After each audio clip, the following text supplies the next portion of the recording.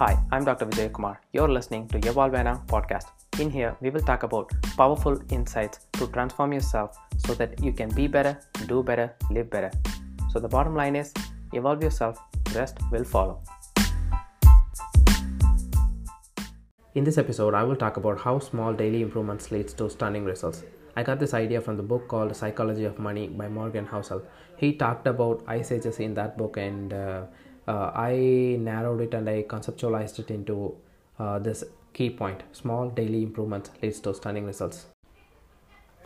The big takeaway from ice ages is that you don't need tremendous force to create tremendous results.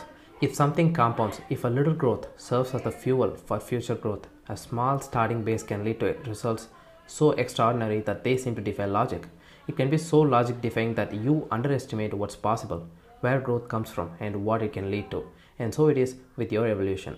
Small daily learnings and actions leads to astonishing results.